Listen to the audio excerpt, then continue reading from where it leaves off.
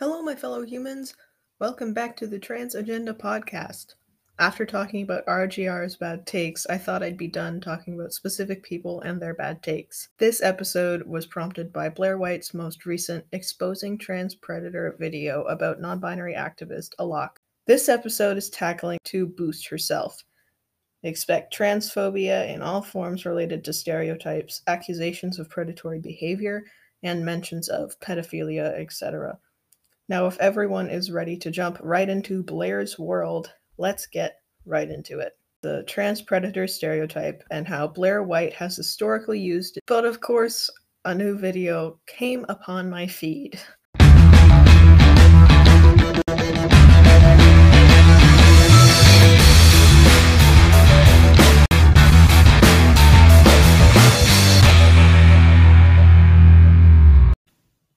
So the first thing, as always, is context and definitions. In this case, it will largely be context because Blair butchers that in her video about Alok. So, firstly, Alok, as I said, is a non-binary activist who uses they-them pronouns. I use this set for them in this episode. Blair does not. Anyways, Alok has been made popular by their views on gender and their collabs with other non-binary celebs, like Sam Smith and Demi Lovato. As of right now, I'll be linking an amazing video calling out the many crimes of Blair White by the marvelous Clark or on YouTube Art Cowboy. Anyways, now that the general context is over, let's get right into the thick of it. As it pertains to this situation, they also co-owned an account with another person called Dark Matter, which was a poetry page made on Facebook where the post that Blair makes her video off of is from. I also want to say up front that Blair White is a trans woman if y'all have been blessed enough to not know of her. She is also notorious for being super NB-phobic and generally horrible at fact-checking, but more on that later. If you guys want a full Blair Files episode, then let me know. So the first thing I'm going to do is read the post that Blair takes issue with and share my thoughts about it. This is a direct quote I'm reading for you guys, but don't take my word for it. I will link the image in the description for you all. Blair doesn't actually read the whole thing, so I'm going to read the whole thing first and then the post she posted in the video. Anyways, let's begin. The U.S. routinely searches for new legal scapegoats to deposit its fears and anxieties around gender and sexual deviance. In the past, this has included the witch trials, sodomy laws, hypercriminalization of suspected gay pedophilia in the late 20th century, and most recently, dozens of state and local anti-trans bills across the country. While the face and identity of the alleged perpetrators has changed, the supposed purity of the victims has remained stagnant. These days, the narrative is that freaky transgender people, or as they say, cross-dressers, will come into the bathrooms and abuse innocent little girls. This type of legal culture relies on two things: the construction of morally abhorrent perpetrators or scapegoats, and the production of pure innocent victims. In this case, as in so many cases in the past, those victims are archetypal white cis innocent little girls. We totally need to challenge the white Christian supremacist right-wing rhetoric around trans bodies, absolutely. But we also need to seriously overhaul the idea that there is a perfect victim anywhere. I believe in the radical notion that little girls, like the rest of us, are complicated people.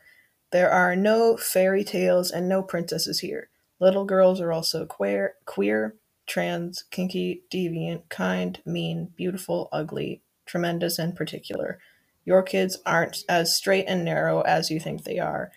Like everyone else, I've been a cute little girl and a gender nonconforming young adult. Let me tell you, everywhere along that spectrum, I've been complicated and strange. The 1973 horror flick The Exorcist is my favorite snapshot of cultural place of white cis little girls. In the film, a little girl with a single mother is possessed by the devil. From another perspective, the little girl is actually exploring her sexuality, masturbation, and so on, and her own demons and meanness. Obviously, white men from the church have to be brought in to save her since her single mom can't do it alone. What if instead of moving from the exorcist model of little girlhood, we moved from a place that acknowledged that no one is perfect pure flower that can be corrupted, that everyone at once is at once capable of receiving violence, including little girls. That we give this, I'm sorry, this is really hard for me to read, that we all give and receive violence to varying degrees. But that is not a fairy tale. No one is purely good or evil. Look around, there are no princesses. So I have a few things to say about this. Number one is that generally I think it's worded very, very poorly, particularly at the end. But hey, what Facebook post from allegedly 5 years ago isn't? Also, in the image I linked, it does have the label that it was posted 11 hours ago, but that's just a really old screenshot. You can tell by the format of Facebook compared to now, but anyway, yeah. Allegedly, it was posted 5 years ago, but I couldn't actually find the date, so I'm going with 5 years. Alok here, I think, is trying to get a really interesting idea across that I honestly agree with. Trans people, particularly trans women and AMAB people, have been made out to be predators. That in and of itself is a bad stereotype, but it piggybacks off of what society views girls and women, specifically white women, as.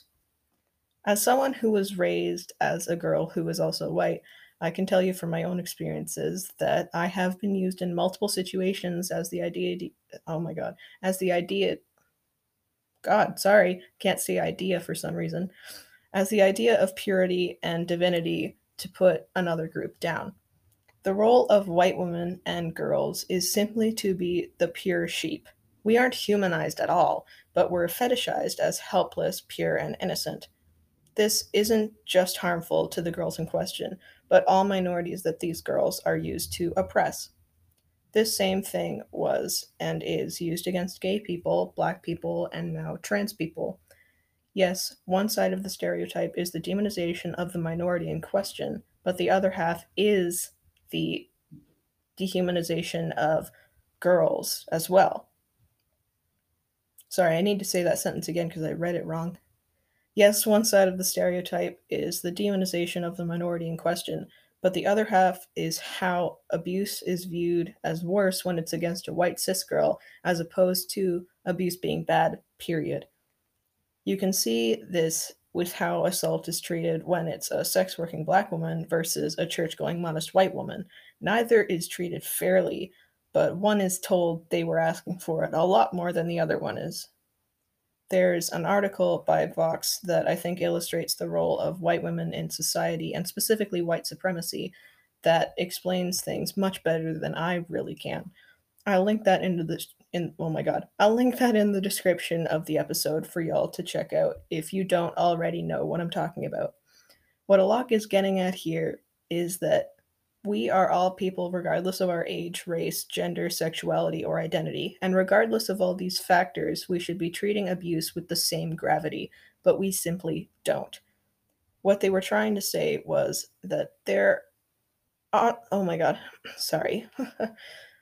What they were trying to say was that there's another narrative in this opposing argument that we haven't touched on yet that we really should.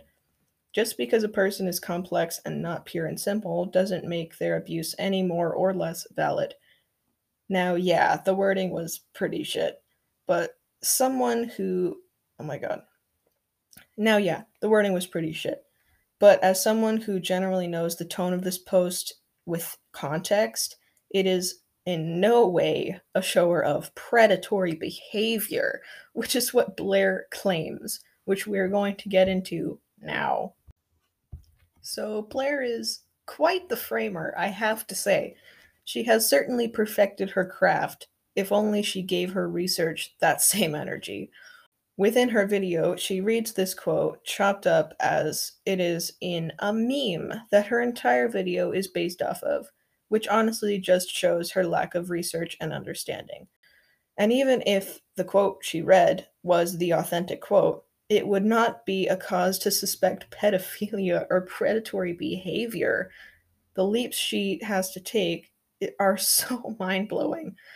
Now, she also has a history of hating a lock, which includes misgendering them constantly.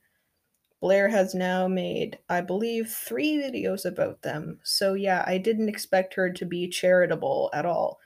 However, even taking this quote that she chopped, it's simply not comparable to predatory or pedophilic behavior. And there's a very sinister reason why she made this video and honestly all of her trans predator videos, and that is that she exploits the trans predator stereotype. Sorry, editing Sean here, but I also have the quote that she used in her video linked in the description of this episode as well. I forgot to mention that, but it is there. So if you want to look at that, totally do. It is really chopped up and really freaking weird. I mean, you heard me read the original post, so you guys know how long that one is. It's in meme format, so you can probably tell that it is going to be chopped to hell. Anyways, go check that out because it's important to look at the framing in that post. I just forgot. Anyway, there it is. Before I get into the trans stereotype of being predators, I do have to say a little something about online discourse when it comes to accusing people of being freaking predators. Like, that term has been so normalized online, especially in the expose bubble online. It is really not okay and very freaking harmful because calling somebody a predator is not a normal accusation to make. Like, this should be treated with extreme gravity, but it never seems to be online. So I just wanted to mention that before. This is me going off script, but I had a little bubble of thought outside of that. But yeah, now we can get into the trans predator stereotype. So I have to say that is a big accusation to make without context towards Blair. Blair has prided herself on being the Chris Hansen of the internet when it comes to trans predators. However, the framing that she puts in these videos focuses on the transness of the individual. Take Jessica Yaniv's case. Now, before anyone gets the wrong idea, Yaniv is a predator 100%. She needs to be in custody. However, she is still that, a she. Her being a predator doesn't give anyone the right to take away her transness. There are shitty trans people like there are shitty black or gay people. There is shittiness, and it has nothing to do with her identity. The idea that a person's able to have their basic respect taken away when they do a bad thing is really fucking harmful. If a black person commits a horrible crime like murder, that doesn't give anyone the right to be extremely racist towards them for that. Same with trans people. And here's my particular issue that I see with Yaniv's case. Nobody actually cared about victims or even what actually happened. People, especially in Blair White's audience, were there to see a trans woman be a predator so they could use it against trans women for the rest of their damn lives. You know how many people I have seen use this case against trans people when they want to go into the washrooms of their choosing? Way too many. This case was only made popular because the perpetrator was a trans woman. This undermines the victims and harms trans women and honestly trans people as a whole. This just shows that Blair's transphobia bleeds into literally everything. Now, I'll give credit where credit is due. Blair didn't dead name Jessica like other YouTubers did. Wink wink, Repsion. However, she continuously allows for her anti SJW takes to slip in and essentially tries to frame this case as only possible because of the SJWs on the internet. This case was only covered to further her own rhetoric. She gave zero shits about the victims or anything like that. She too just saw a trans woman and that looked like someone she would make fun of doing bad shit. That's really it. Blair is not a hero. Blair is not good for doing what she did. Yes, she accidentally collected evidence that would run Yaniv into legal trouble, but only because she was looking for personal gain from covering Yaniv. Stop white knighting Blair. It's really disrespectful to the victims and trans people like yourself. Anyways, I think Alok needs to clear this up. If they mean what I think they mean, they really should say, hey, that's not what I meant. I would hate to see another non binary creator pushed off the internet out of bad faith framing by the right. On that note, that is the episode. If you want more content about some of Blair's stuff, just let me know. Trust me, there is a cornucopia of. Now I want to talk a little bit about the history of the trans predator stereotype, specifically about how anti-SJW YouTube and general internet use it all the time in their arguments, specifically about trans women. This is a common method where transphobes will say that a trans woman is just a perverted man. This goes back to the 50s. Even though trans woman wasn't yet in the language, the attitudes against these people were the same as they are today. Trans women were viewed as cross-dressers who dress up like women to live out their sexual fantasies. This, of course, is not true, but it caught up quite quickly. Now, modern day, you see there are massive media coverage, especially on the right, where a trans person, specifically trans women, act in a predatory way. Except nobody actually cares about the victims or wants to help. All that people seek to gain from talking about this abuse is the examples that back up their claims that all trans people are pedos and predators. Same with the whole James Charles situation. Even though at the start of all of this there was no evidence, people jumped on because of the stereotypes about gay men. Yes, evidence came up later. James Charles is a creep, but nobody would have jumped on him like this if he were a popular straight man or woman, even. People would have waited for evidence largely. Critiquable content, so I am very prepared. Keep fighting, you beautiful people. All the love. Peace.